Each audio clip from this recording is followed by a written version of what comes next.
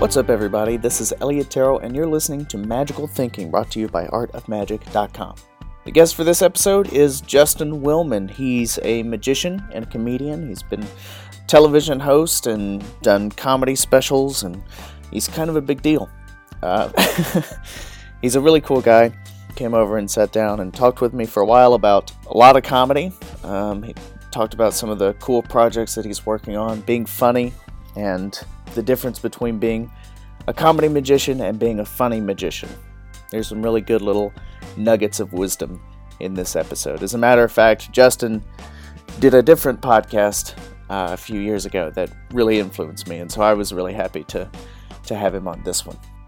Funny little thing about this episode is that as we were going, Justin kept taking things out of his pocket, so we started with an empty table, and by the end of the episode, there were mints and change and gum and keys and phones, and it was pretty funny. It was a lot of fun.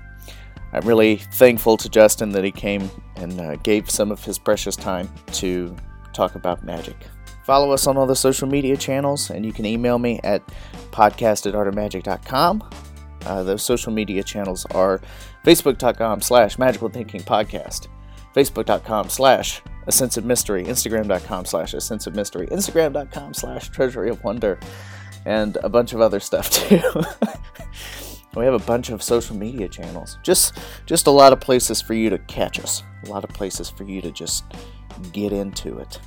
Anyway, that's about it, I think. Enjoy the episode. Take care. Oh yeah, Mulaney, was he fantastic as well, I'm sure? Yeah, it was insane. Much more handsome in person. Mulaney? Yeah. Right? Yeah, it was great. And then a couple of comics I didn't know but found hilarious as well. Jermaine Fowler? Was he on this one? No.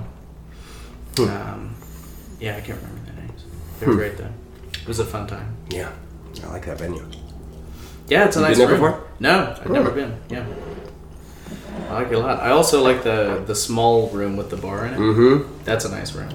That's where Sarah Silverman shot her last special. Oh, really? Mm-hmm. Like 60 seats. It was pretty cool. Yeah.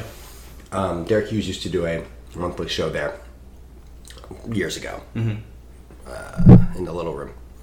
It's cool. It's very cool. Mm-hmm. So how's this go? Like this? We're just chat. Yeah. We're recording? Is this it? Yeah. We are? Yeah. Even though it's under a thing? Yeah, see, the reason it's under a bag is to make you not aware. Is to make people forget about it. Oh, you bastard. I thought you were going to unveil the bag. Unveil the mic. I was like, it's a fancy mic. Okay. Alright, we'll keep it covered here. We could take it off. If you feel you'll perform better. No, it's almost like a windsock. Yeah.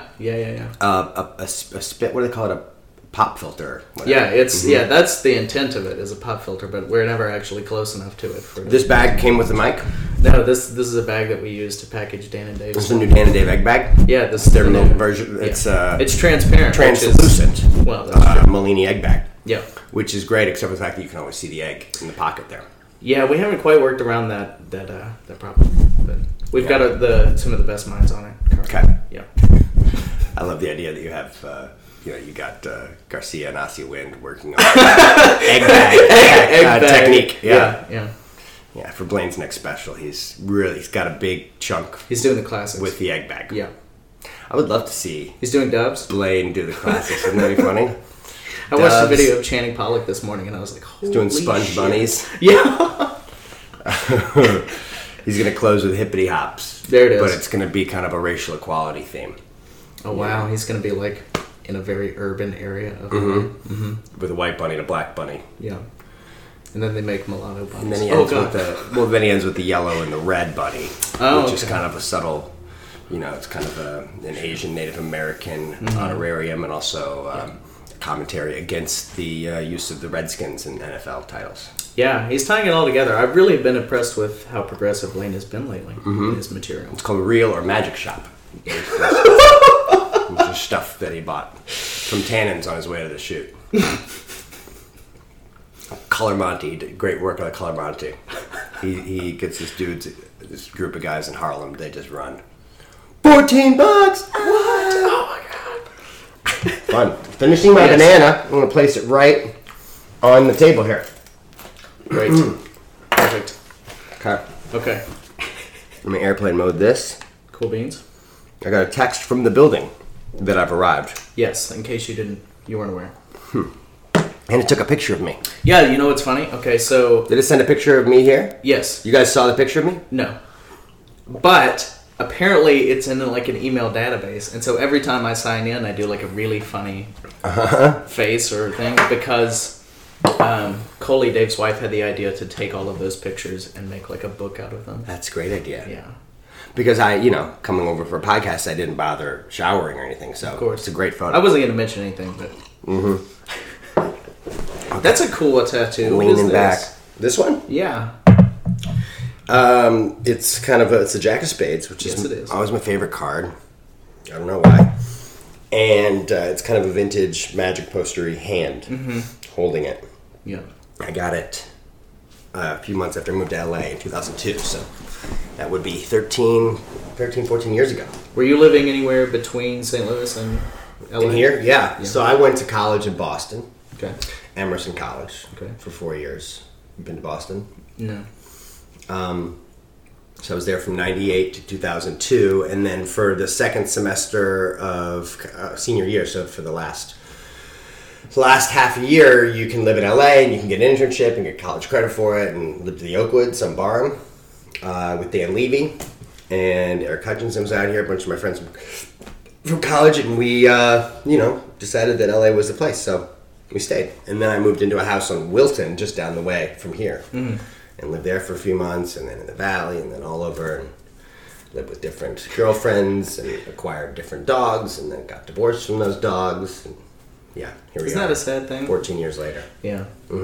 Crazy. Broke up from a 6-year relationship, and we got a cat in the last year of the relationship. Were you guys living in LA? No, well, yes, but not this one. We're in Louisiana. Okay. And then you came to LA after that? San Diego. But yeah. Okay, got it. Yeah. Got it. And but that's always the hardest part, is leaving the cat. Yeah, 6 years, that's a long one. Yeah. Leaving the cat.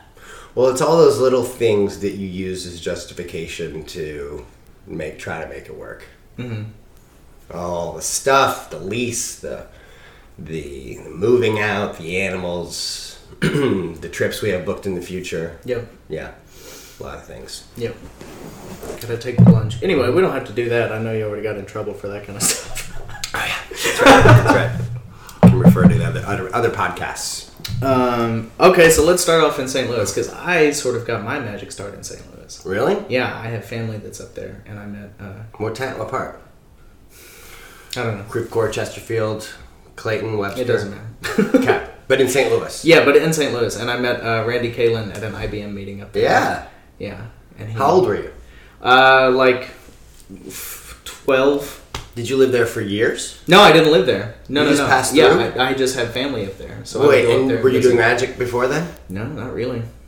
Oh. How'd you end up at an IBM meeting? I was interested in card tricks. I bought some book at a Barnes & Noble and was doing the Erdnase color change, and I went up there and was showing my grandmother.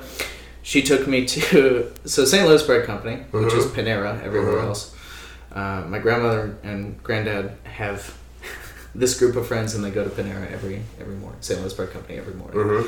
And one of their friends is an amateur magician, so he was there, and I went with him and showed him color change. And he showed me some magic and challenged me to learn new things and get better. So the next time I came up, I wanted to see him. I went to an IBM meeting, saw him, did some tricks for him. Who was this? What was his name? I can't remember his name. Okay.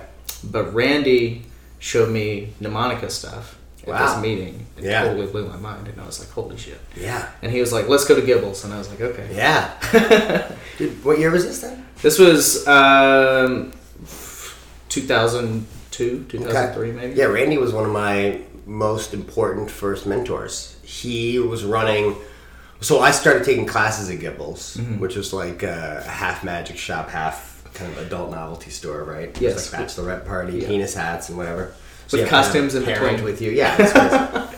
So Gibbles had told me that there was a Society of Young Magicians meeting at the library. Randy ran that and took me under his wing. Yeah. Yeah. He's awesome. He is awesome. Yeah, good times. Yeah.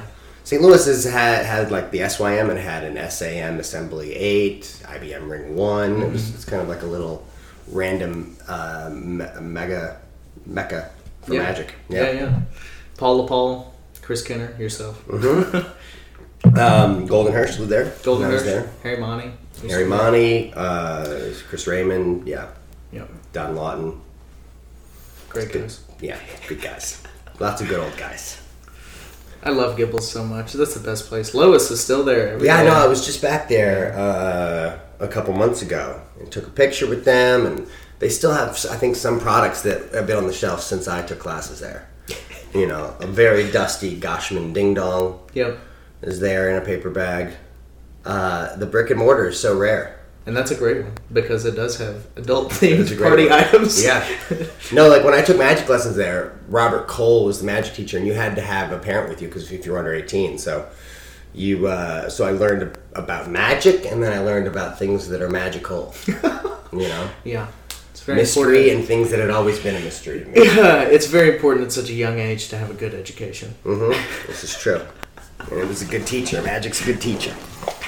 Let me take these mints out of my pocket here and place them down. I'm just gradually, the listeners can't hear, but I'm just taking stuff out of my pockets like I'm going through TSA, but I'm trying to get as comfortable as possible.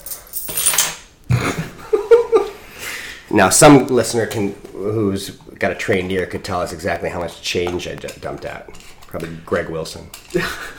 This feels like that Weber routine where he just keeps emptying cell phones from his pocket. Yeah, I haven't seen that routine. Neither have I. I heard about it. Is it a thing? I hoped you had seen it so you could tell me about it. Yeah, apparently he does a... That's funny. Yeah. Cell phones, though? Yeah, well, cell phone, just random shit. He just keeps putting, and then the table ends up full of stuff. Wow. Yeah. That's what I do at security every day. Yeah. Every day? How often do you fly? You travel all the time. I see, you're in Chicago, you're in this place, that place, all of it. At least once a week. Sometimes 2 or 3 times a week. So tomorrow morning I have a 6 a.m. flight to Madison, Wisconsin to do a club there Thursday, Friday, Saturday, and come back Sunday. Yeah. So you're a professional. Yeah. I mean, I used to fly more because now that I'm doing comedy clubs, I'm staying in the same place for 3 or 4 days.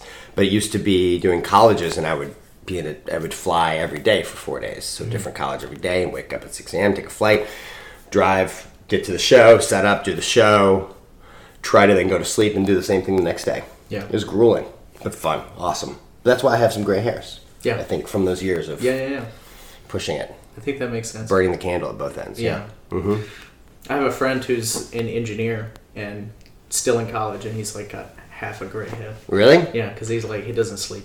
And because being an engineer, I imagine, is quite demanding. Yes, that's true as well. But mostly because it is burning the candle to both ends. But you're a handsome guy, even though I think you've got the good... Oh, you like it? Yeah, you've got the good grades. And then this gets gray, Yeah. It's nice, though. You look I'm 35 now. I guess you're allowed to do that. But I don't feel that. Yeah. I feel 25. You don't seem 35. You seem younger. Yeah. Vibrant. Oh, thanks. Youthful. I don't know what 35 is supposed to look like. But whenever I see anybody who says they're in their 30s, I always think they're grown up, and I'm not. Yeah. It's probably, I think, magic that keeps you young, because I don't have, a collection of khaki pants and button-up shirts that I have to wear to a real job. Yeah. Yeah.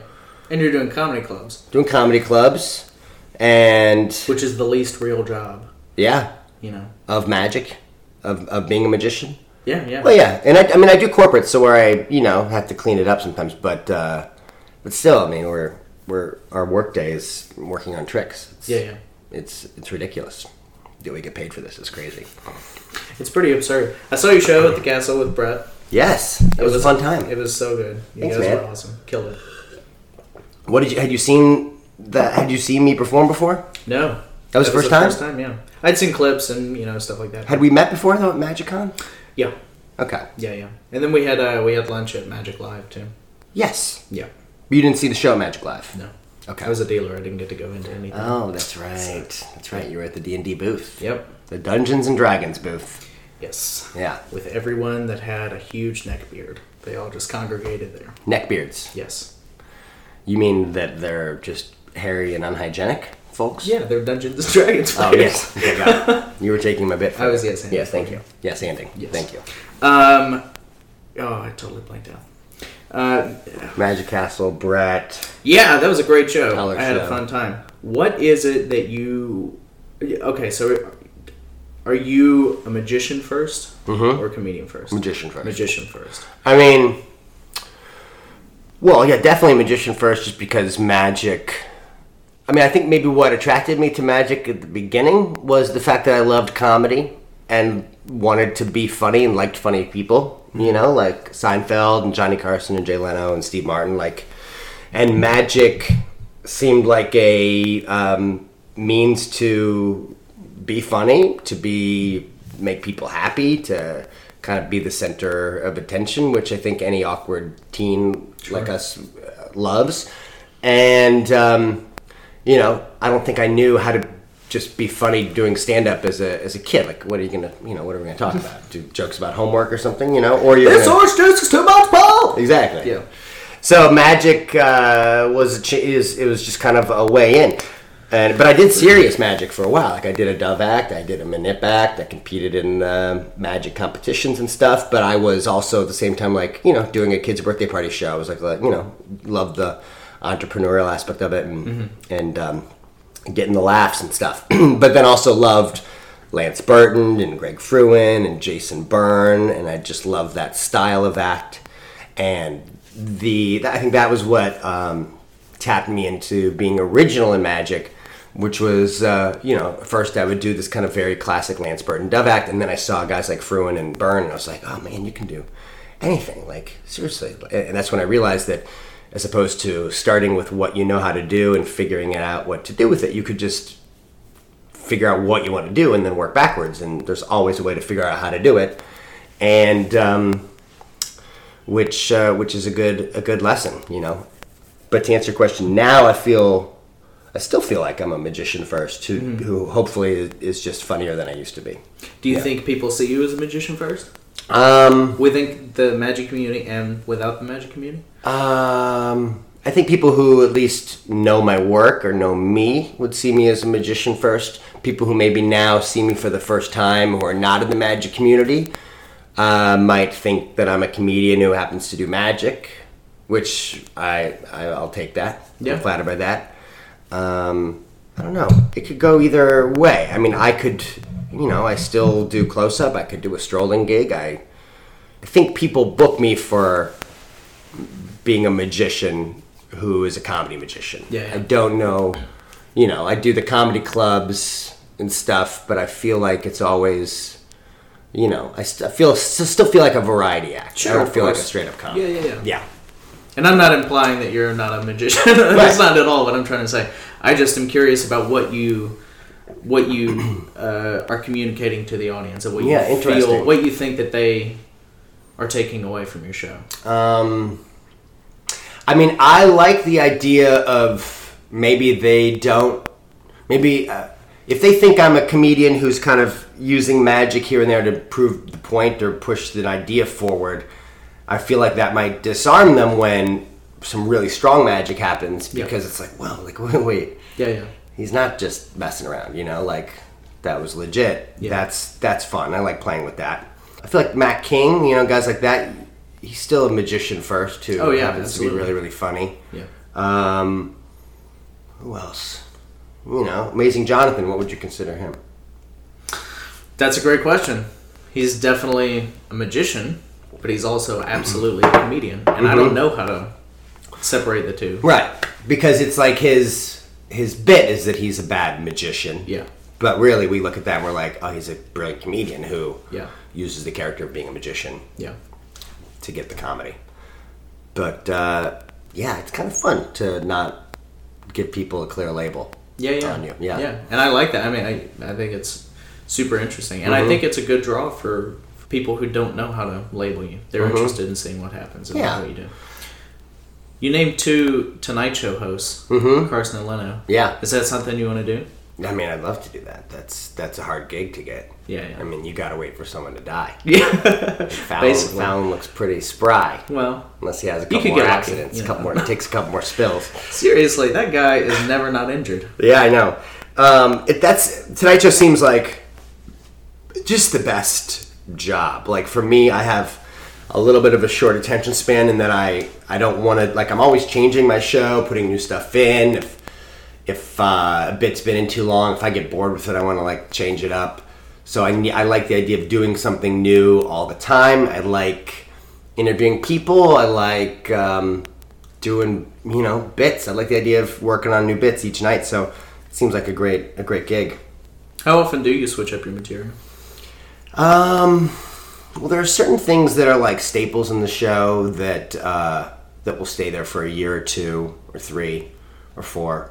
And then there are like placeholders where I can put new things in. So right now I've got a couple things that are like 3 new bits that are maybe a month or 2 old. Mm-hmm. That if they get to the point where they're strong enough to stand on their own, then I can take an old bit out, Yeah. But if I'm going back to a city I've recently been in, like I try to make a point to at least have a third of the show new. Sure. Yeah. Yeah. There was a comedian that talked about people coming out to see the greatest hits, and if you just do the greatest hits, they're gonna go, "Oh, I've seen him." The next time you come back. Yeah, I think Patton Oswalt talks about that. Yeah, that is Patton Oswalt. Where he's got an algorithm, a little math equation that I don't know off the top of my head, but it's like you either go back 18 months later or 80% new or something like that. Like, because if people come to see you again and they see a lot of the same stuff, they'll enjoy it, but they're not going to buy another ticket. Yeah. Because you've conditioned them to think that, all right, we've seen that once, we've seen it again, we're good. But, like Gaffigan, I think will do his all-new hour each year, and then for the encore, do the greatest hits. Do Hot Pocket, do this or that. Yeah. Which is pretty cool. Because they want to see it. I mean, you go to see a band, I want to hear some of the new stuff, but I want to hear a lot of the old stuff. Yeah.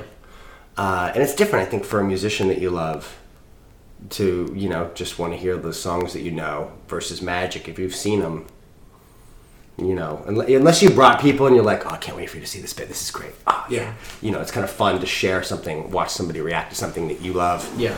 But, comedy and Magic, you want to feel new feels. Yeah. See the new stuff. Yeah, definitely. Yeah. You're such an eclectic performer in the way, one of my favorite things I've ever seen on social media, and I have a feeling you got drunk when you did this, was you going through Twitter, screen capping tweets and posting them on Instagram. People roasting you. Oh yeah. About Cupcake Wars. Cupcake War mean tweets. Yes. You enjoyed that? I really did. I've got a lot. I've got a folder of 70 of them. Yeah. I mean, those that I've saved over the years, just because some of them are, it used to really bum me out. Really? When we were doing the show, I remember after the first season of Cupcake Wars, and I'm having to play a role on the show that's not really me. I'm kind of having to be more stern than I really am, and take this cupcake competition seriously. So that I think comes off kind of douchey to people because I kind of have to be the bad guy. I have to send everybody home. Yeah. Whereas I just want to make a joke and hug everybody. Yeah. But do you do an impression of Florian? This is a stupid chocolate cupcake. This is pitiful.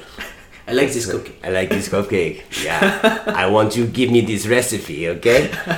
Yeah. Anyway, I didn't mean to interrupt. No, so so on Twitter, obviously, you get this instant feedback. Sometimes people will tag me in them, but very often, I would have to, first season comes out, I want to know, what do people think? So you search Cupcake War host Justin on Twitter, and you'd see some bad stuff. And then it got a little better over time, and then once the show got really popular, there was just a ton of it. And there was positive stuff, but there was just a lot of bad stuff, comically bad stuff that I loved. And then I think after a couple of years, when I was just a little more secure and understanding that that's a good thing, that you can't put anything out there without there being equal amounts of negative response to positive response, then I just kind of started to take joy in it. But it's easy because social media gives everybody a voice to say what they want to say and gripe about what they want to gripe about, and then it's so easy for them to have a direct access to us. And as these sensitive performers and entertainers that we are, it's easy for that stuff to bum you out. Sure. So I enjoy sometimes having a snarky reply to those things or faving them, sometimes just to let people know. Because sometimes they'll freak out. They'll be like, "Oh my God, I'm so but I didn't think you'd see that. I'm kidding," which is not what I'm going for. I'm not but But I think like sneaking people up need to on know an that their alleyway. words matter. People need to know that their words can hurt and will reach you. Yeah. You know? Yeah. And that's what some people want. But a lot of times people are just trying to be funny, and they don't think that you'd ever see it. We can pull up some of them later if you want. Some ones that I haven't. I would love shared. that. That would be great. I used to do a bit in my show, like when I would do comedy clubs, where I talk about Cupcake Wars, because that's where a lot of people know me from, and I don't do that show anymore. Now I don't even mention it. It's just, it was always such a small part of my life. It's like, I've got some jokes I could do about it, but I'd rather not remind you of that. I'd rather have this be what you know me for now. I'm glad I brought it up. Yeah. But I used to do a bit where I would like have audience members read those tweets out loud. Like, kind of a Kimmel mean tweets thing. Yeah. But people would think they're funny, but I think they mostly were like, oh no. And then after the show, they'd be like, we loved you on the show. And I was like, I think they're interpreting this as a cry for help as opposed to just trying to be funny. This is too real. It's too real. Yeah, so I left it out. But I still curate them. I have some good ones. Yeah. But then I have like a... You should pick one for your epitaph. Yeah. My favorite one is somebody said, the Cupcake Wars host looks like someone punched him in the dick and then recorded him hosting a show. Which I can see that. Like, I get it. Because I have to kind of be very, sometimes the posture they make me hold for a long time looks recently dick punched. Yeah.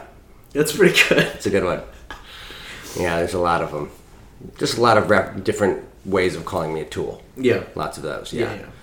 And lots of gay suspicions. Lots of pocket gay. I had to figure out what a pocket gay is. What is that? I don't know what that is. A tiny little gay friend you can put in your pocket. That's what people think I am sometimes. Oh, okay. Mm-hmm. My wife loves that one. That's pretty good. I like that. Yeah. Well, it's like in that episode of Seinfeld where he's, thin and clean and handsome and apparently single. And people Not that there's anything wrong with that. Not that there's anything wrong with it. Right. But it's, I don't know. I there couldn't have been like a ton of that. What, right? The mean ones? No, well, yeah, just like the... There were equal good and bad, but the good ones are, I'm not going to save those. I'm like, fool myself. Funny. Yeah, they're not funny. Yeah. But the bad ones are great. And I think it just shows you that, like, it doesn't, like, I played such a small part on that show, maybe, just a few minutes out of every hour, that people would latch on to something like that to gripe about. Yeah. Yeah. Because it was a great show. They couldn't complain about it. It was an okay show, yeah. I mean, people like it. It does its job. Yeah. It makes you emotionally invested in that you agree or disagree, and so much so that you want to tweet about it. Yeah. Which is good. You don't want people to kind of just be ambiguous about what you're doing. Whenever I do something and there's nothing about it on social media, I feel like I screwed up. That's the worst. Apathy is the worst. Yeah. Where'd you go after that? What is that? Because, like... After what? Well, when you were, back when you were just incredible, your graphics were always really good. Your PR was always, very professionally done. Was that you? Was that somebody in your family? Did you have friends that were really good at it? I had a buddy, John Morrow was his name, and he was a graphic design buddy that I knew through some mutual friends, and he was just so good. And for years, your website and your posters and your flyers is your brand, you know. So I put a lot of time into just always, having kind of fresh stuff that looked cool and looked different than what people thought a magician stuff would look like. Yeah. And became an important part of, my identity and just kind of branding to be unique. Sure. Yeah. Is there a goal? Is there like a... Because there's been like a pretty pretty steady climb of the Just a Woman brand, from little kid in St. Louis who broke his arm to something that's a great story, and we don't have to take because it's everywhere, but that's a great story. Yeah, it happened. Yeah. It was a good story. It's only a good story because it worked out. Yeah, that's true. Yeah, but it could have been malpractice stuff right there. Yeah, but is there a goal, because there has been a very clear and definite rise in. I mean, there's always little goals along the way. Like for a while, I was like, man, my dream is to be a guest on the Tonight Show with Jay Leno. It'll be awesome. Yeah. And then, or like, oh gosh, I want to do Ellen, or I want to tour. I want to have put new bits in my show, you know, and then you achieve those things, but it's hard to like take too much time to stop and really revel in that because you're immediately like, okay, what's next? Yeah, what's next? If I can do that, what else can I do, you know? So there's all these little goals. I mean, the big goal, I think, is just to feel creatively fulfilled and have a body of work that you're proud of, because it's never going to be just like, there's never that one thing that once you do that, you're happy, or once you do that, you feel successful, or that you can like stop, you know? Yeah. I mean, just look at Copperfield. Copperfield's done everything, and he's still going, which means that you need to like enjoy the process and the journey, you know? So for me to kind of always be evolving as a performer, always be doing new material that feels true and authentic to like who I am now, you know, and what I like, figure out how to do magic about something that means something to people is fun. Like, I mean, a goal would be to have some sort of magic comedy series on TV, you know, one, because I feel like I've got a lot of stuff to get out of, a lot of things that I want to say. Like what? Well, so I did a pilot for Comedy Central last year that became a half-hour special, Sleight of Mouth, which basically means it's a pilot that wasn't picked up, but they liked it, so we reformatted it to a special. Now we're going to do a new pilot in March. Totally different show, totally different format. And I like the idea of doing something on Comedy Central because I feel like I don't have to family-friendly it up or make it kind of squeaky, networky. You know, shows like Fool Us and Carbonaro Effect and all these shows that have a wide appeal are great. But I wanted to do a show where I could like use magic and comedy to like tackle a theme or to talk about, you know, racism in America and use magic as the way in, because then it's something you can kind of get away with saying. You can get away with talking about an edgy subject when there's magic involved, just because it kind of, you know, you kind of already feel like a kid again, like you're appreciating the wonder about it, and then when you're using it to tackle more heady topics, it's kind of like, whoa, I didn't expect that to be what that's about. Again, it gets you thinking. And when you're laughing as well, I mean, like Bill Hicks and Carlin and those guys. Exactly. Yeah. So I feel like I've got a lot of. I don't feel fully like creatively expressed. You know, I want to do something that's never been done before. I don't want to just do magic for magic's sake.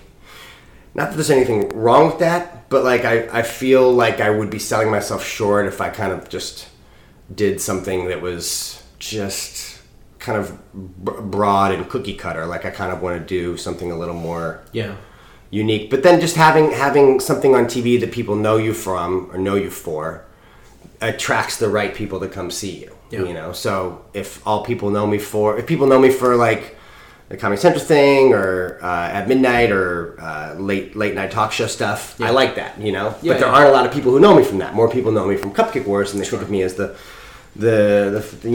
sterile upright funny guy with the puns and stuff. Yeah. So sometimes those people come to the show expecting that and are pleasantly surprised, but not a lot of people I think would want to come see that guy. That's all they know him from. So the more people who know you for what you really do best, the better your tours will be, the bigger audiences you can play for, the more creatively fulfilled you'll feel. Yeah.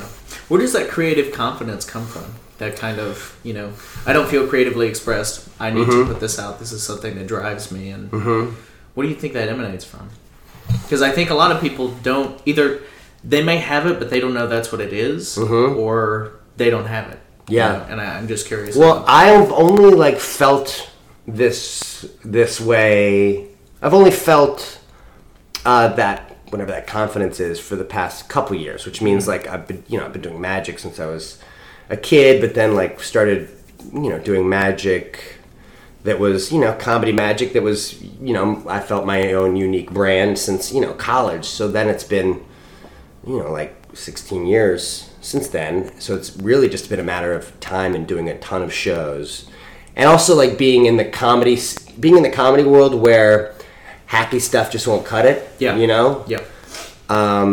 Like there's this stereotype that that comedians look down upon magicians or prop comics, but I'm really proud of being a magician. I don't want to like sell out that just to be accepted in the comedy world. So I want to work hard to do stuff that comedians who respect authenticity and like originality and stuff that's well written. I want them to respect what I do. So as opposed to surrounding myself with, in the magic world where I think different things are important than in the comedy world. Like in the magic world, it's the trick and how you do the trick and new methods and unique takes on the trick.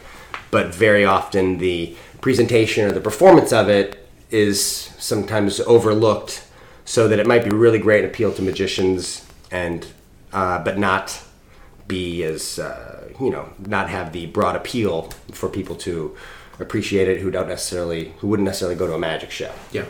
But yeah, so honestly, being in the comedy community has been important to just having that confidence to know that, you have something to say. You can be funny, as opposed to working on the same act and doing the same act your whole life. Yeah. Be okay throwing stuff out. Yeah. Be okay starting from scratch. If you were able to get that bit to where it is in the end, whatever that trick is, to be a polished thing within a couple of years, you can do it again and it'll probably be better. Yeah. And it'll be written by the you now as opposed to the you 5 years ago. I think that's the biggest. There are a lot of similarities between magic and comedy, but I think that's the biggest difference is the constantly, I got to do the new hour, I got to get the new material, I got to be the person I am now instead of the stuff I did with the old. Exactly. Yeah. Exactly. Now, Mac King, he hones bits and polishes over the years, and you can see that, and they feel great. They feel like just these fine-tuned works of art, But he's also one of those rare performers that it feels new every time. Yes. He makes ad-libs and aside that are rehearsed feel very impromptu, which is an art form. Yes. And that's why people can feel like they can go see him again and really get that if it's a different audience, it's a different show, And he's had every situation happen to him, so he has a line for everything that feels like he just thought of it. Yeah. And it makes you feel like you're really watching something that's never happened before. That's exciting for an audience. But there's really no replacement for time and experience. There's guys like Kyle Eschen, who's a teenage magician. He's probably not a teenager anymore, but he had this act when he was a Magic Castle Junior, just kind of this just low energy, kind of nerdy and but very intellectual. Okay, I think I might know who you're talking about. He would do classics of magic. Yeah. And he was hilarious. So he was like this. It was mind-blowing to see a young kid performer who couldn't have possibly had 15 years of experience because he was probably 15 have this act that was like had a point of view, had a clearly defined persona that was awesome. Yeah. So occasionally there are those exceptions where you're like, how on earth did you figure this out so quick? Yeah. Because for me, it's taken forever. When I was doing colleges for years, the show was very sexual innuendo-y and fun and kind of, because I was, I'm 25, I was 25 or 26, and I looked like I was their age, so I could like make those jokes and, funny dick jokes and stuff, and that's good. That was good at the time. But now I don't think that would work for me anymore, because I wouldn't be proud of myself doing those jokes. Sure. But at the time, that's what was funny to me. And you're just gray enough that it would be creepy. Yeah, just gray enough. I mean, it's like when I started doing colleges, they were like, "Are you a student?" And then then it was like, "Are you a professor?" And now it's like, "Are you a father? Is your child go here?" And it's too creepy. Yeah. Where's your daughter? Is she out there? Why do they assume it's a daughter? That's even creepier. Yeah, that's creepy. Yeah. So being in the comedy world, who are some of your comedy influences, and then who are some of your favorite comedians now? Yeah. Okay. And then I'll do that same question with magicians later. Yeah. That's far less interesting. I'd say early comedy influences like Steve Martin, loved.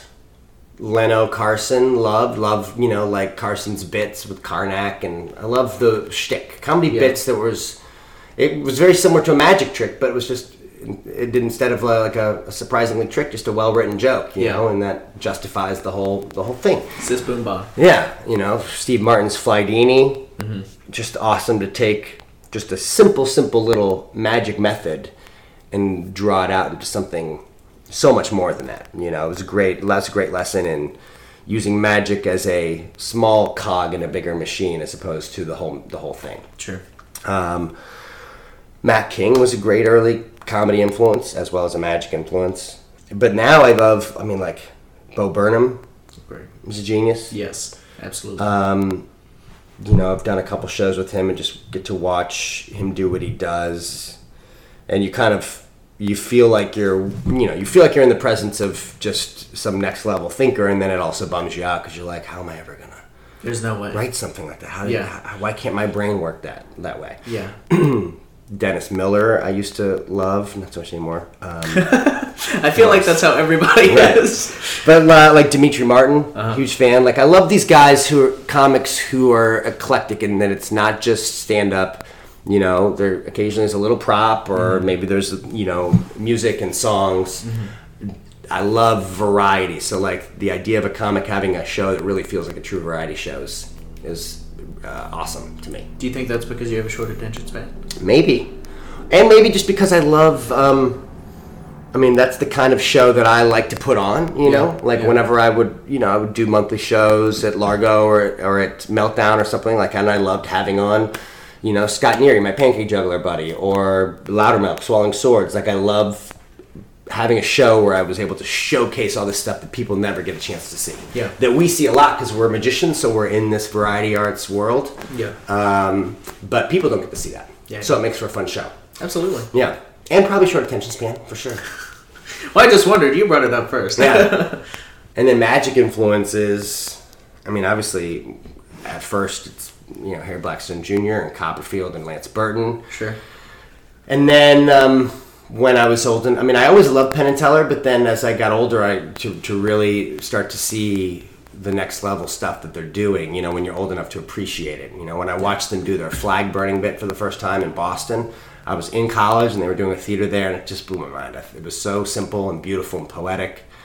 And that's an example of like, when they put the bit in, it's almost pretty much done, pretty polished. They might tweak a couple things that are invisible to us, but it's like, for them, it opened my mind to seeing what how magic and comedy can exist as a piece of theater, as opposed to performance. Just beautiful theater. So they take it there for me. David Williamson as a comedy and magic influence has always been huge. Yeah. Dana Daniels, love. And I love great men. I love Ossie, watching him perform. Mm-hmm. So tight and so smart. That there's gears turning in his head that I know that I don't have, that are fun to watch. He's also a funny performer. Yeah. Which, looking at his tricks, you might not guess that. But he's a very entertaining and, jokey. Very funny. Yeah. Yeah. Which is nice, because that balances out, something that could come off as kind of Rain Man-y. Mm-hmm. But he makes it... he adds that little bit of self-deprecatingness, so you're like, whoa, he's a real person too. Yeah. Which is fun to watch. Yeah. Yeah. A lot of his jokes are a step ahead. Maybe not jokes. Maybe bits is a better way to say that, or a step ahead. Mm-hmm. A step ahead, where he does a bit where he's like, this part is so good, I like to come out into the audience and watch it myself. And so he comes out and he walks up to a guy and he's like, sir, would you please stand up?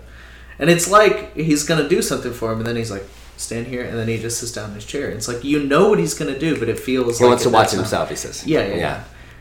It's funny. Yeah, just Derek Hughes also is. He's kind of been a friend, and when I first moved to LA, kind of became a mentor because he also was in the comedy scene equally and the magic scene. Yeah, and always pushed me to ditch anything that was hacky or others were doing. Yeah. For the sake of having an original point of view. I remember the first time I saw Derek, it was the hardest I'd ever laughed. Yeah. It was Where was it? Amazing. It was the second Magic Con. My first Magic convention. Mm-hmm. He was doing his Professor's Nightmare routine. So good. I will now... Yeah, walk into the audience. Receive fellatio. Yeah. And that, I lost my mind. Yeah. It was so funny. And then I saw Matt King perform at the same convention. Again. Yeah. Hardest time I've ever laughed. That was Have you seen Williamson live? Yes. Again, just such a...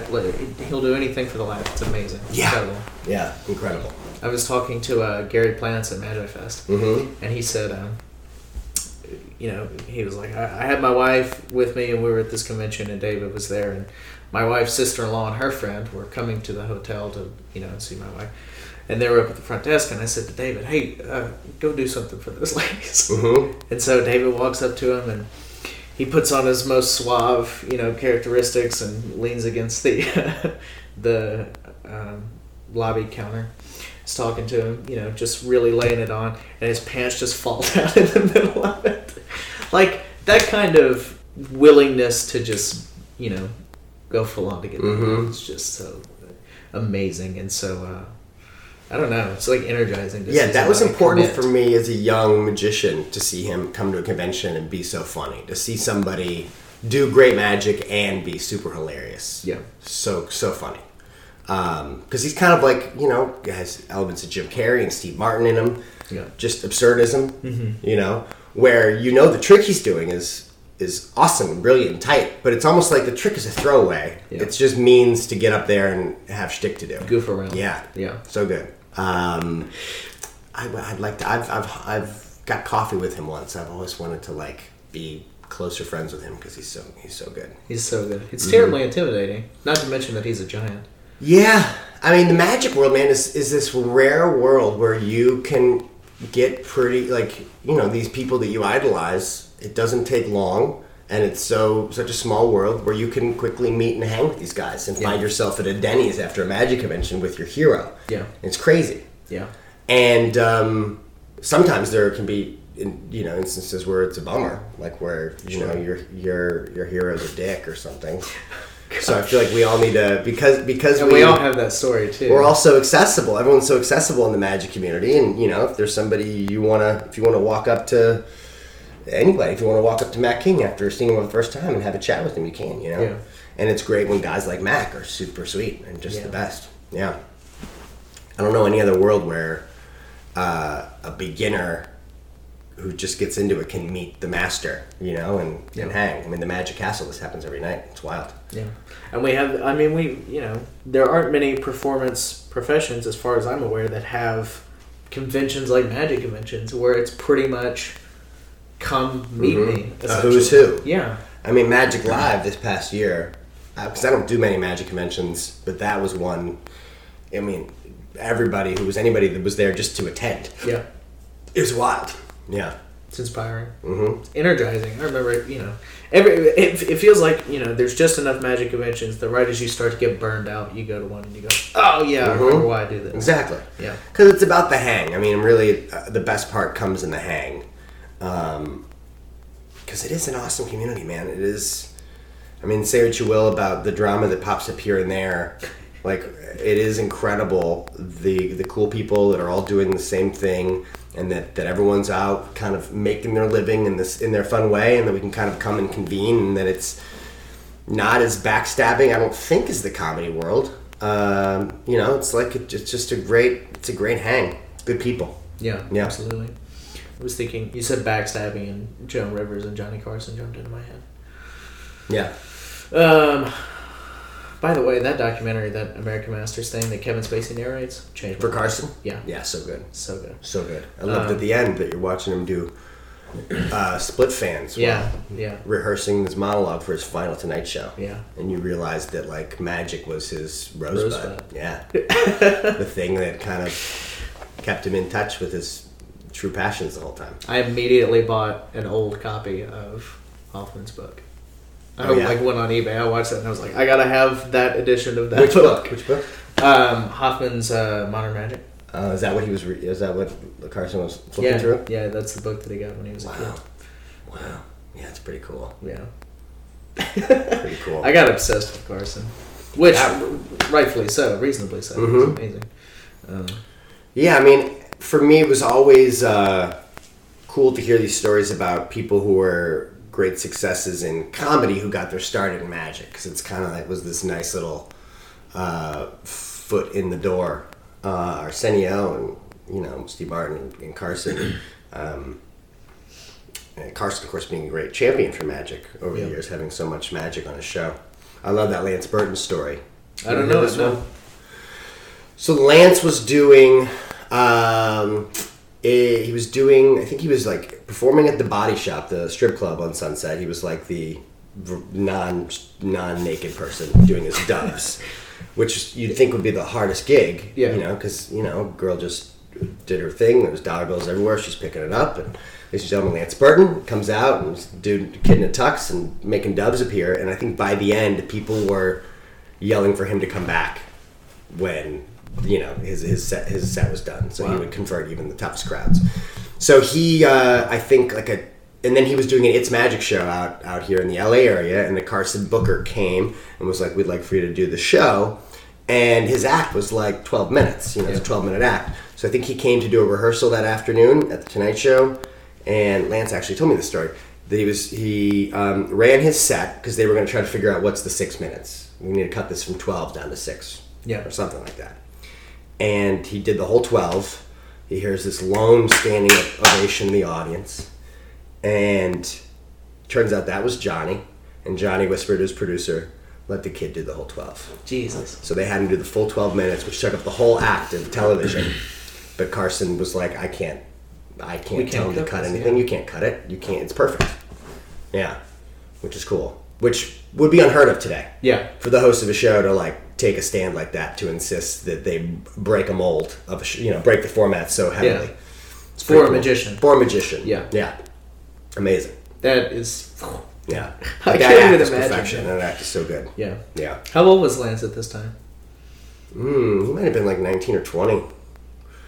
I don't know the exact timeline, but I think he was about that age. Then like won all the national championships and won FISM, I think at like 21 or 22. Mm-hmm. And then maybe that was the Tropicana show after that. I don't know, but he was young kid. Do you think there's going to be a time... I don't know. There's a lot more magic on TV now. Do you think there's going to be a host of a show that's going to allow something like that? Yeah, I mean, I could see... Because it feels like things are moving towards... the pendulum swings back and forth. It feels like stuff is going more long form. Mm-hmm. Now it's kind of inching back towards... You think so? I think so. Like, AGT would always be like these 90-second spots, and now they're longer, you're right, the longer form, 3-4 minutes sometimes. You watch Penn and Teller fool us, and it's a whole act of the TV, a whole act of television, watching that one performer do their set, sometimes 6-7 minutes, which is rare. So it's amazing. It could be. I mean, there's hosts like Neil Patrick Harris or something like that. I know his Best Time Ever show didn't have that kind of flexibility because it was live. Yeah. But if he hosted a late night talk show or a variety show, I'm sure he would be a great champion for magic. Sure. Yeah. You were talking about Penn and Teller on stage in Boston doing the flag burning, Mm-hmm. and that sounds like, because they're they have a point of view and they have a message, and that sounds like, sort of what you were talking about when you want to do magic. Working it's on this about new something. show. Yes. I mean, for them, seeing that was like, wow, like social commentary magic. Mm-hmm. That's amazing. Yeah. The fact that they were able to do a bit about something that left you, amazed and in awe and thinking was great, because magic has the potential to be an incredible visual metaphor, and the bit they do with the Bill of Rights, and then just the clear plastic cellophane, and then it's so good. Like all their bits are so well thought out to be about things, and for me, I think that's what like makes me feel really rewarded when I do it. When I do something that I feel like is, means something, even if it's something silly, like even doing magic for high people at a pot store, but have the bit be that everyone sees how it's done, but they don't. I mean, like, I feel like that extra layer kind of is, it's about medical marijuana. It's about, does marijuana make people stupid? Which it doesn't. I mean, obviously, I could do paper balls over a head to anybody, but giving it context just adds an extra layer. And if you don't do that, sometimes it's just a missed opportunity. Yeah. I think. Yeah. Is your show going to be, and obviously I'm sure you can't talk about everything, but is that kind of the, not man on the street, but are you going to be out performing, or is it going to be stuff? It's going to be like, it's going to kind of be out in the world, kind of like, okay, for example, so Trump wants to build a wall between the U.S. and Mexico, so do a bit where we go to Tijuana and we do the classic walking through the wall, but with Mexicans coming from one side or the other, which is silly and ridiculous, but it's a way to it's a metaphor. Talk about the immigration problem and do something that feels wrong. Like it kind of, like especially if we build this wall, and it would be a way to do a classical trick in a way that socially that means something. Yeah. And so stuff like that. I'd like to the idea of the show would be using magic to, instead of help people escape their problems, to literally solve their problems. Yeah. Racism, police brutality, income inequality, women's rights. Yeah. This is a lofty goal. Yeah. But in a idealistic, tongue-in-cheek way. Yeah. It's all about the conversation. Yeah. It's about bringing it out. That's what the best comics do. That's like why the Daily Show is so just groundbreaking. The fact that they can have such incredible writing about such relevant things every night. Yeah. If they can write a new 30 minutes every night about what's happening in the world and have it be brilliant, there's no reason why we can't be making our material better and stronger and more relevant all the time. Yeah. Yeah. Even though we are, our own writer, director, performer, like we are all little one-man operations, unless you're working on a project where you can hire people on, which rarely happens. So, we do have to work really hard ourselves, but you can do it. Yeah. Yeah. And is that something that do you see? I mean, I know you see a lot of it in comedy because that's kind of the culture of it, is do stuff that matters, even if it's totally banal, it's still honest and true to yourself. And that's what, people, that's what resonates with people. Do you find that there are magicians doing that? Enough magicians doing that? Do you think there ought to be more? I mean, if it's not your thing, then if you don't feel like you have something true to say that's like about the world, that's fine. I mean, like you watch, like Ed Alonzo is one of my favorites. Makes me laugh so hard, and it's just really clearly defined character, super great magic, and produced and theatrical enough that just really does something you haven't seen before. Like so, and like Matt King, for example, it's just good, clean fun. Well written classics dressed up in new ways. His guinea pig, all the phases of that routine are so perfectly laid out. And, it's a chop cut, but the guinea pig production, it's like all these, but all done with ordinary objects like that. That's beautiful. Arthur Trace, I don't know if you've ever seen him perform. His magic is just well thought out, insightful, brilliant. I mean, Derek and Helder's show was some next level shit. And their show wasn't about politics or anything like that, but it was just about something. Yeah. It was about mystery and wonder and pushing the boundaries of what you think we can get you to feel with just a deck of cards. Yeah. You know what I mean?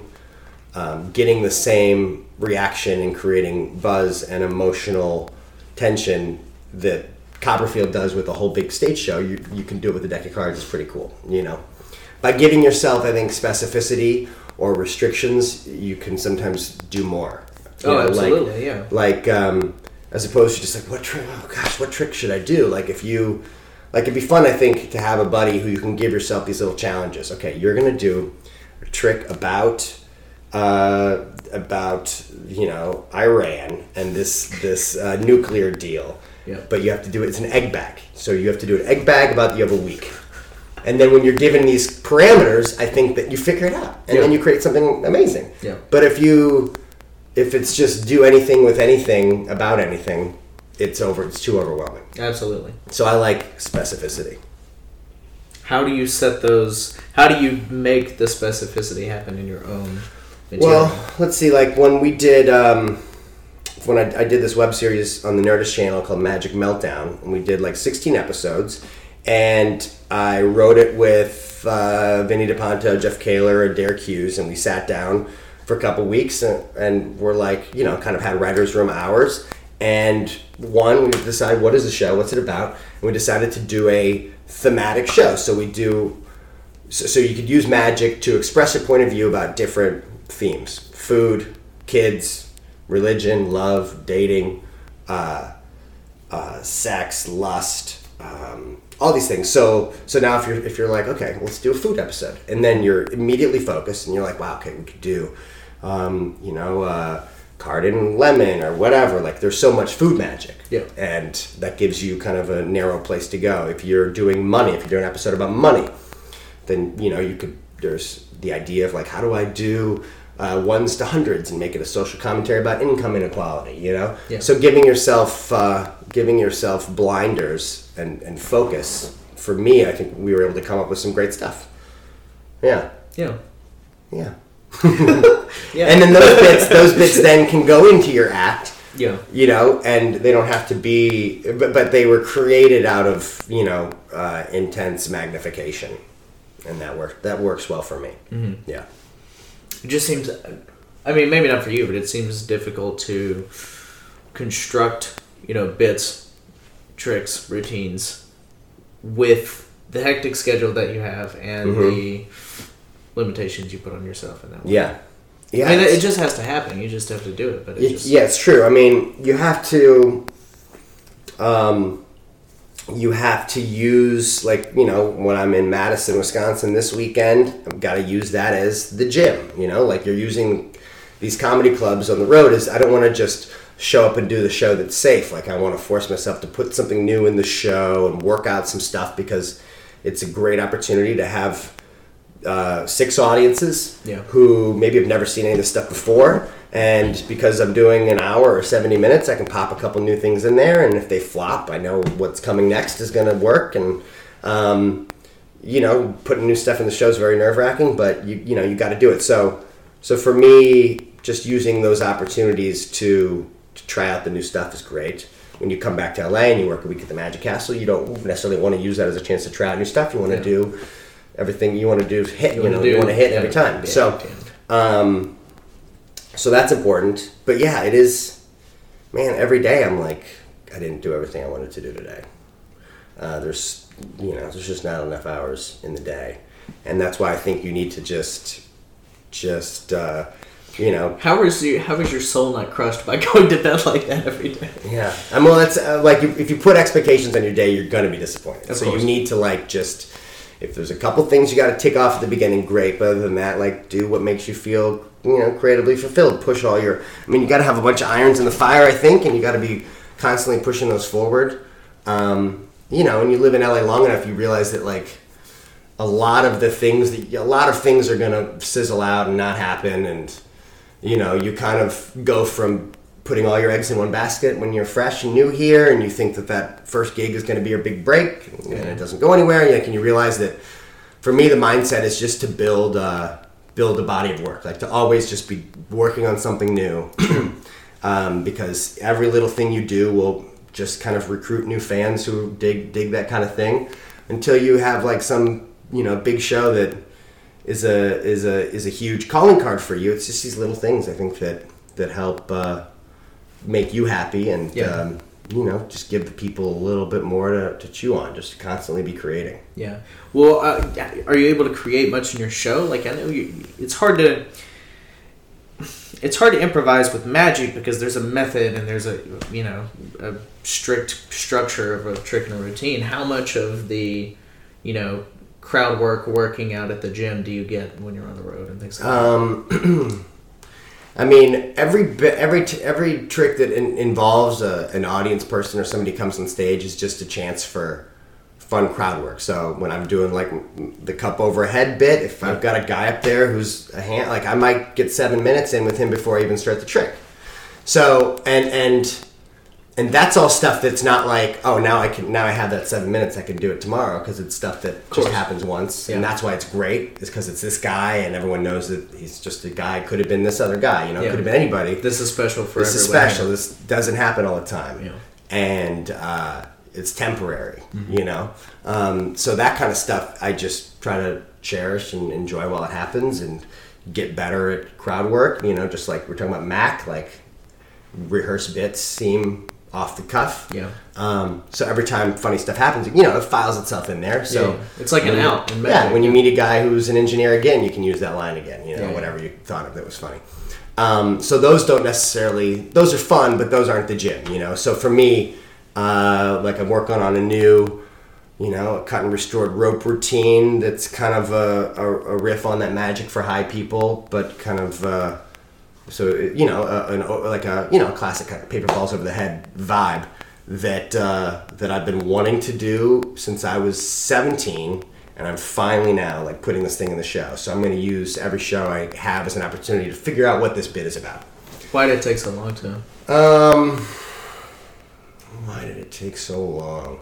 Well, there's certain tricks that are like that have an element to them that is like super ballsy. That's easy to psych yourself out. Okay. And not do. Yep. I close with this number bit, that is, I remember, came out of necessity. Like I couldn't do what was my closer while I'm flying to New York to do this show. What I was closing with was just done by somebody else on TV, and I was like, well, I don't want to have people be like, oh, is that thing, So I was like, let me just close with something else. So on the flight, my buddy and I came up with this new trick that if I didn't need to do something new, I probably would have wimped out and not done it, because it's just like a ballsy thing, and there's so many things that could go wrong. And it's your closer, so that it could only be made awkward by messing it up. But by forcing myself to do it, I got it in, and then I'm honing, and now I have this thing that for me it feels safe and cozy, even though it is super ballsy. So I think just like the rope trick, I feel like it's a ballsy thing that, like, if you do anything that is paper balls over the heady, in that the spectator could, if they see it, the trick's over. The gig is up. Is a little bit scary to me. So getting stuff like that in so that it feels really tight and confident is important. So that's the tune. Exactly. Except a little more water here. Fun. Do you want a refill? Of water? Yeah. Sure. Okay. Can you do that? I can do that? Yeah. And we're back. Ta-da! It was like no time passed. Mm-hmm. When does the podcast launch? Whenever the site launches, which will be mid to late February. The site is the Art of Magic. Yeah. Nice. And what's that site all about? Is the podcast just one of many things on this the site that people are looking at right now? Yes. Yeah. People are listening and looking at the site, trying to figure out what they want to buy. It's just streaming magic tutorials, blog posts written by great magicians, performers, and things like that. We're going to have the podcast. We're going to have some web series that we're currently developing. Cool. That we may be interested in including you on. Fun. Actually, we're definitely interested in including you on, but we have to wait until we got the green lights and everything. Yeah. Nice. Cool.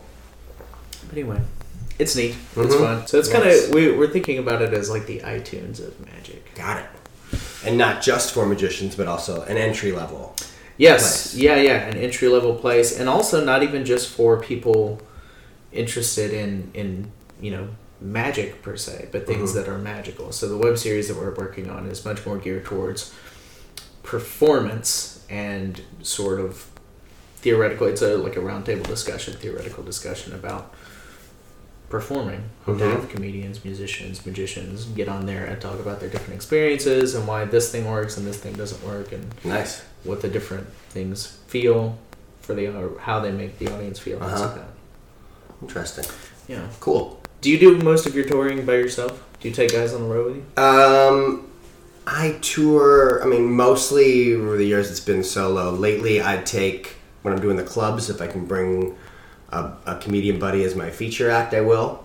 Daniel Kino's my comedian pal who, who's been one of my best friends forever, but helps me kind of work on new material. He's also just one of the funniest people I know, so I'll bring him to open when he's available, which is great.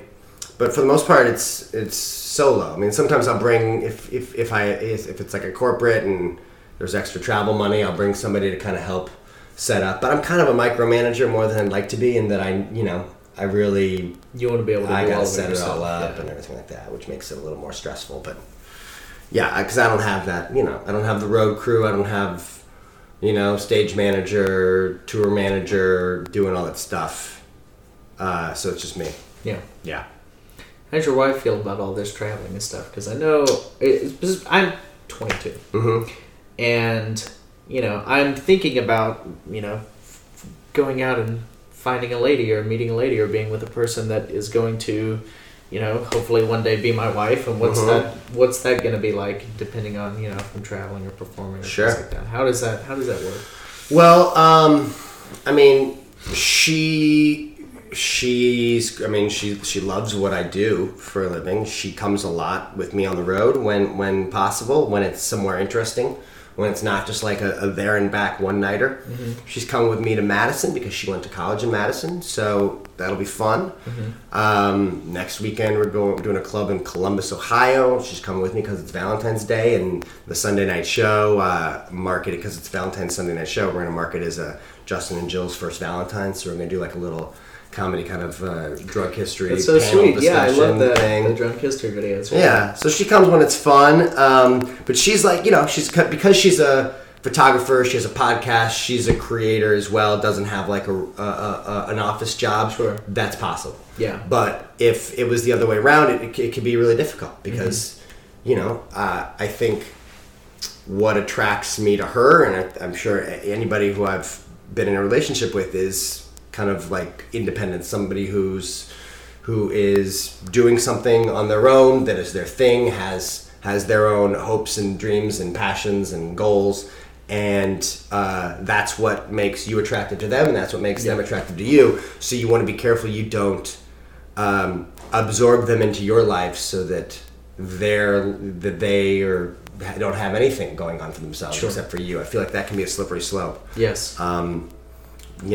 Because you want to, you want to be inspired. You want to inspire each other with your different things. So I love having her tell me about this thing that she's writing or thing that she's doing. Like, it gets me excited. But at first, my instinct would always be like, just quit that job, quit the job, and come with me, and we'll, you don't need to. We'll make enough money. We're good. Yeah. Because I'm used to have more like codependent tendencies. I want to smother you and soak you up. Yeah. But that doesn't end well, when they your partner will feel creatively stagnant and dependent on you, and you want to, the best you can, kind of find balance. But I'm really lucky that she can come when it's something interesting to her. Yeah. I used to do cruise ships every once in a while, and she will never go on a cruise, so that'll never happen. Why will she never go? She just, because people get norovirus on cruise ships, or everyone is puking for 4 days, or the ship gets abandoned in the middle of the water, which has never happened to me, but, some people have their certain fears, so I'm okay with that. Okay. Yeah. But like for our honeymoon, it was a corporate gig in Bali that came up a couple weeks before our wedding, that we ended up, it became like the perfect thing that she was able to come with me for, and we were able to make a honeymoon out of it. So the fact that we get to go to exotic places and get paid for it as magicians is amazing. Yeah. To go do card tricks to the other side of the world is crazy. It's a pretty good argument to be made for dating a magician. It's like, well, I get to go to these places. And these days, obviously, with technology and connectivity being what it is, she used to be an online photography teacher, so she would have to grade photos and do these things but she could do it from anywhere with an internet connection. So it is pretty cool what we're able to do. Do you think that social media is doing good things for magicians? Yeah. Yeah. For sure.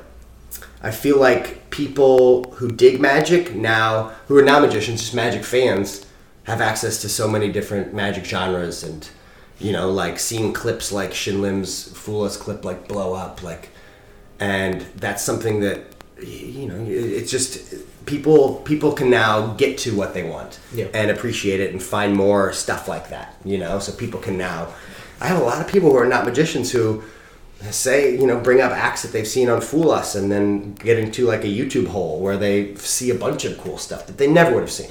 Yeah. So that's great. The shareability of it and Facebook shareability of these videos is awesome. I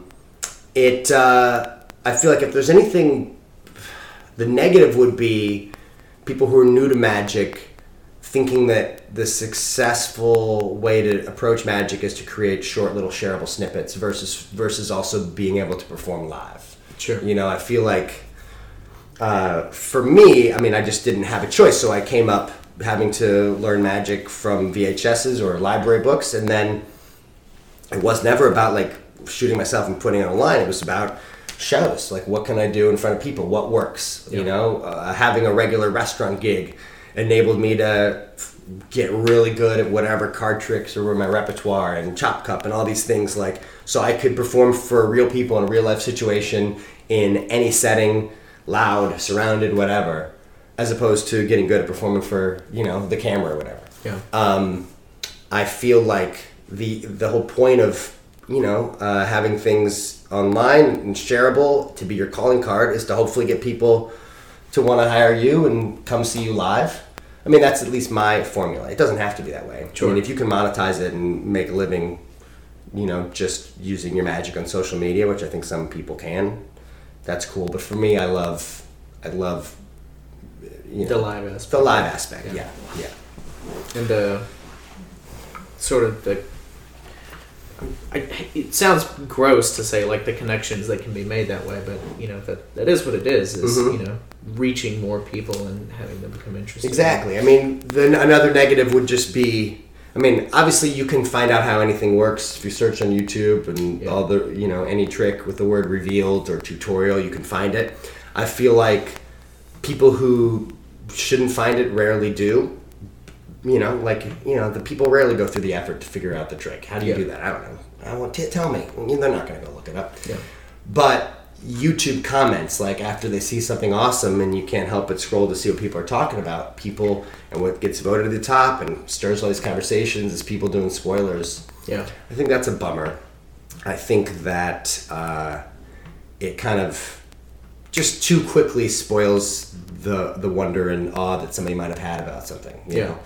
And I think it's encouraging the wrong way to think about why we're doing magic in the first place. Yeah. Because you can watch a bit that maybe there was just one little... imagine Steve Martin's Flightini, which is this great comedy bit. They're going to be talking about, it's a fake hand. It's a fake hand, blah, blah, blah. And that's not what it's about. No. So...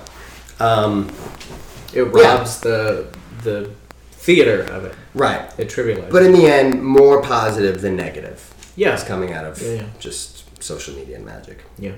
And I think just, the conversation. I grew up in Louisiana in a place where there were no magicians. And I was lucky to have, the online books and videos and community. Right. And then you could show your move or what to somebody, and you could get instant feedback from magicians that you trust. Yeah. That you would never be able to see in person because you're, in a different place. Yeah. So it's pretty incredible. Do you think, so you said when you were a kid you wanted to be funny. Mm-hmm. Not that you weren't already funny, but it was just like something that you were conscious of. Do you think you got into comedy because you wanted to do stuff live, or do you think you were performing so much live because you were interested in being funny? Well, I think because you can't be funny alone. Right. Yeah. I think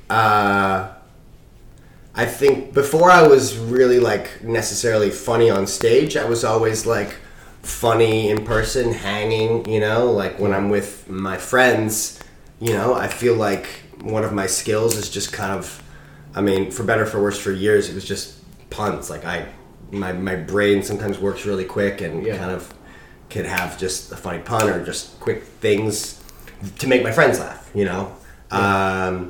Is that natural? Is that something that you I think honed? It was just natural. Just like obviously like we watch comedy on TV and see stand up and watch SNL and see these things and watch late night where we can see how an ad lib and a side works and what the tone is and what the pace is and why it's funny and there's like a rhythm to it. There's a music to it that you don't necessarily seek out to learn, but you just absorb. Your brain gets it. You know when you say something funny. You know when when you miss. Yeah.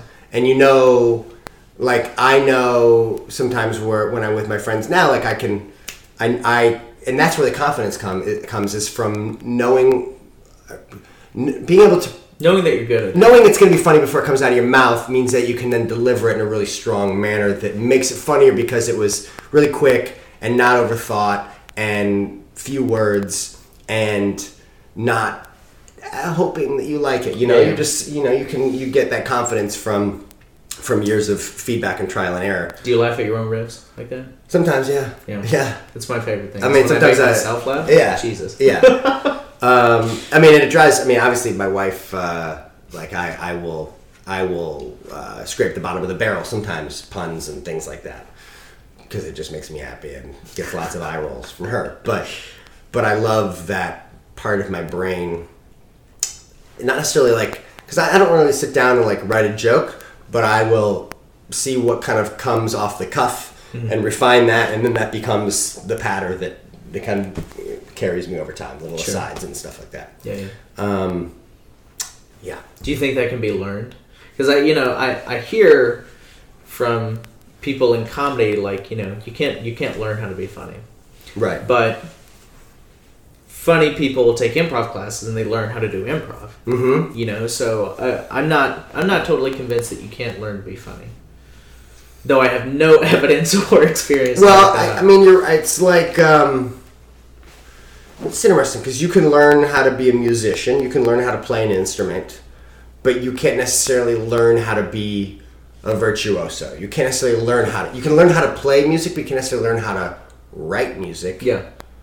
I mean, you can learn how to write music, but you can't necessarily learn how to write brilliant music. Sometimes it just happens. People have a gift.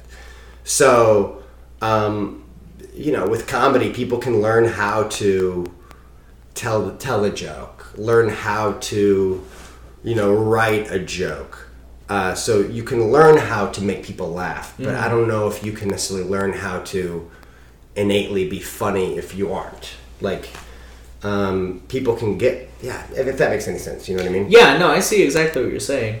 I just wonder if there's because the more you're steeped in something, the more fluid it becomes in yourself. Mm-hmm. So I've always been fascinated by people... putting in their 10,000 hours and just it becoming part of them, And I wonder if somebody who isn't funny, who doesn't have a sense of humor, can't develop one and it become a natural throw out a joke, riff, bit thing. I mean, but then could you say maybe that person had it there all along, that there was a thing there? Checkmate. That's what you just did. I don't know. It's, I can't... I have friends who will admit that they are not funny, that they, like, my buddy, like, I think there's something to be said for, well, no, like, so Justin Flom, one of my good friends, well, he says, I'm not funny. I'm not, because he used to also, build himself as a comedy magician, and he's funny, he's a funny performer. He knows how to tell a joke, he knows how to get a laugh, he knows how to do a trick, and he knows where the comedy could come from, but he doesn't think he is doesn't consider himself a comedian, doesn't think he's like, exudes. He doesn't think being funny is his strongest suit. Mm-hmm. He's a great magician, he knows how to present magic that is strong and direct, and he knows how to work a crowd. Yeah. So he stopped marketing himself as a comedian, you know what I mean? Yeah. Or as a comedy magician, So I think there's a strength in knowing what you're good at and what you're not great at, and not try to force something that isn't really there. I mean, everyone calls himself a comedy magician these days, but why not just call yourself a magician and have people be pleasantly surprised when funny stuff happens? There's something there to be said. I think there's probably I think we're still fighting against that stereotype of what a magician is, and so adding comedy to that label kind of softens the blow. Mm-hmm. Or makes it more palatable. True. I think people are... Because if they just hear magician, they're like, I think people are... What is that? What kind? Afraid to say that about themselves. Yeah, comedy magician. Okay, all right. So it'll be fun. It'll be fun. That's good. That's good to know. It'll be fun. Yeah, I see what you mean. That makes sense. It's probably, it doesn't matter if it's true or not. It makes sense. I mean, I know there are definitely people who who aren't funny, who work really hard to be funny, and just doesn't feel organic to them. Yeah. And it also, doesn't feel organic to anyone else either. Right. When they didn't. Right. Yeah. I don't know. It's such a weird thing. Just the energy of it. There's like a tactile feeling of funny. Mm-hmm. An electricity kind of thing. Yeah, I really like that. And it comes in in all shapes and forms. And there's something funny about someone who's not trying to be funny. When like with magic, it's this tension release. So somebody who's not even trying to go for laughs, but when they break the tension with just like like Ozzy, he's not a comedy magician. Yeah, no. But because he does really strong magic and creates this tension and intensity, when he delivers an aside or a deadpan break, it kills just as big as a big joke would kill. Yeah. Because it's unexpected. Mm-hmm. It's a way of manipulating the audience. Exactly. But again, I think that's like an intuition about it. Maybe that's what it is. Maybe comedy is just intuition done in a way that's unexpected and observant. Yes. I mean, it's about saying it at the exact right place and right time. Yeah.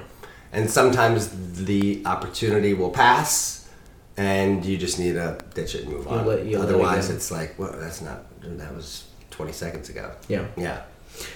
I already told this story on another podcast, but I'm going to repeat it because I think you'll appreciate it.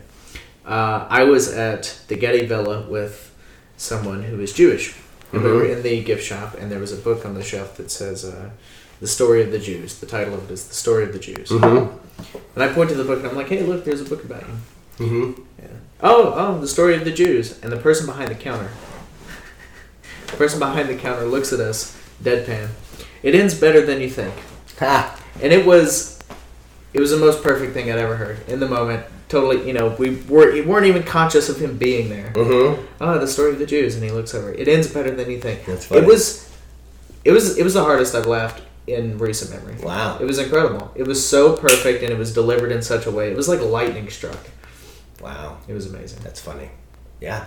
Right place, right time. Few words. There's like an economy. You don't need to overkill. You don't need to throw everything you got. There's economy of motion, economy of language. Yes. The linguistics of it are fascinating. It's true. Yeah. Do you play with that kind of stuff? Do you do the Seinfeld thing where you take out a syllable or you adjust a word? Or yeah, I'm not as methodological. Methodic and scripted, and looking at the, I've got the show scripted, but I don't like. I might go back to it because I maybe forgot a joke, and I'm trying to remember what was that joke that was in there. Great. Yeah. But, you like the freedom of having the room to breathe. Right, exactly. But there is something to say for that, obviously, because I will do a bit. I think I'm saying it the same way, but man, that didn't go over well. There's something wrong, and it is amazing the little tiny things that make a big difference. Yeah. Yeah. Do you film your shows? I don't film all of them. I audio record all of them. Speaking of which, when's your album coming out? Oh yeah, we're talking about that. At some point, we're going to do that. Okay.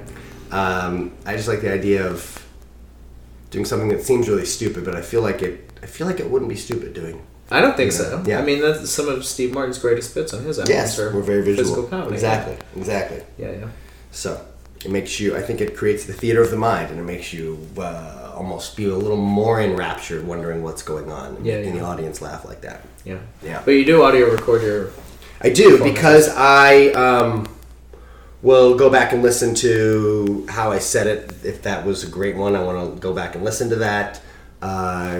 Just to tighten it up, and it's also very painstaking process because when you listen to it, you're like, God, I'm saying so many more things than I need to. I'm talking so much unnecessary, Yeah. And I think that's just as a performer over the years needing to make sure there's no dead air, so you just kind of fill. But yeah, listening to the show is really helpful for me. Yeah. Does the silence make you uncomfortable? Is that why? Not just because there shouldn't be dead air, but are you like physically uncomfortable when there is? No, I mean, I think you watch good comedy and between bits, it's just kind of take a sip of water, and the silence gets everyone very back in tune to the show. Yeah. Silence can be a great tool to really just focus energy and do that tension release, and you have a payoff. You can actually get a much bigger laugh from the silence. So you should be comfortable with silence. You should be okay with it. To breathe, to have the audience kind of just wonder what you're going to do and say next. You know what I mean? Yeah, it's great. Feels good. Mm-hmm. That's it's like you're kind of resetting. Exactly. Yeah. Do you have a time frame for the album? Because I love. You like that idea? Yeah, I'm super excited. Well, when I do it, I want to do it right and have focus on it. So it's not just the audio recording of my show as it is now, but I want to have some bits that are catered to the concept of it being an audio recording. Yeah. Or do you already have bits that you're like, oh, this would be great for that? Yeah, I mean, I just the guise of doing my show and constantly being self-aware of the fact that the audience, the listener's not going to know what this part is, so I constantly, almost director's commentary of what's going on as it's going, I think would be funny to the people watching the show and hopefully listening to it. So stay tuned. Stay tuned. Yeah, the sound of magic. The sound of magic. Mm-hmm. I think that's so great. Are you good on time? I am. Probably should, bring it to a rousing conclusion. Yeah, some big grand finale. Should we do a prototype of the album? Do you want to do a trick? An audio trick here? Yeah. No, we don't have to do that. I'm just kidding. I just pulled off my thumb. He did it for real, too. Mm-hmm. You would have been amazed. The old lighter stunning. gag, right? Stunning, yep. Silence is golden. It's fun. Yeah. Well, thank you so much. I My really pleasure. Did you have a good time? Yeah, I did. Good. I did. Me too. It's fun to, it makes me want to have a podcast so you can sit down with somebody with phones off and actually talk at length. Which you never get to do in real life. And I think it's fun for people to listen to different takes and philosophies and mindsets about the world of magic. So if people hung on for this whole length, I commend you. You must be on a long drive. We're honored. Yeah. Keep your eyes on the road. Sorry about the traffic.